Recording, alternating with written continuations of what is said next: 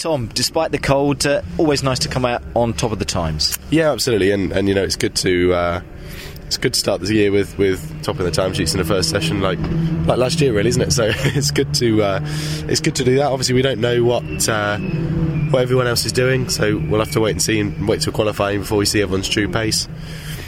But for us, we know we've still got a lot more to come from our side of things as well. We were going through a kind of a balance evaluation to try and get how the car feels, and it all felt okay. We know we've still got a lot more to come. So yeah, excited for qualifying.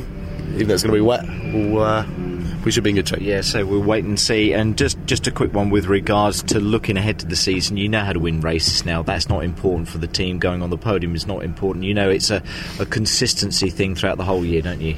Yeah, absolutely. And obviously we're still going to be fighting for wins and podiums, of course we are, but we're also going to be looking more long term and trying to get more solid points over the weekend and really look at, touring cars, you're never going to get 3 good results, but if we can get 2 solid ones and then minimise the loss in the other one, we'll be happy. So yeah, we've got to look at it and just try and score as many points throughout the year as possible, and hopefully it'll leave us in good place come season finish.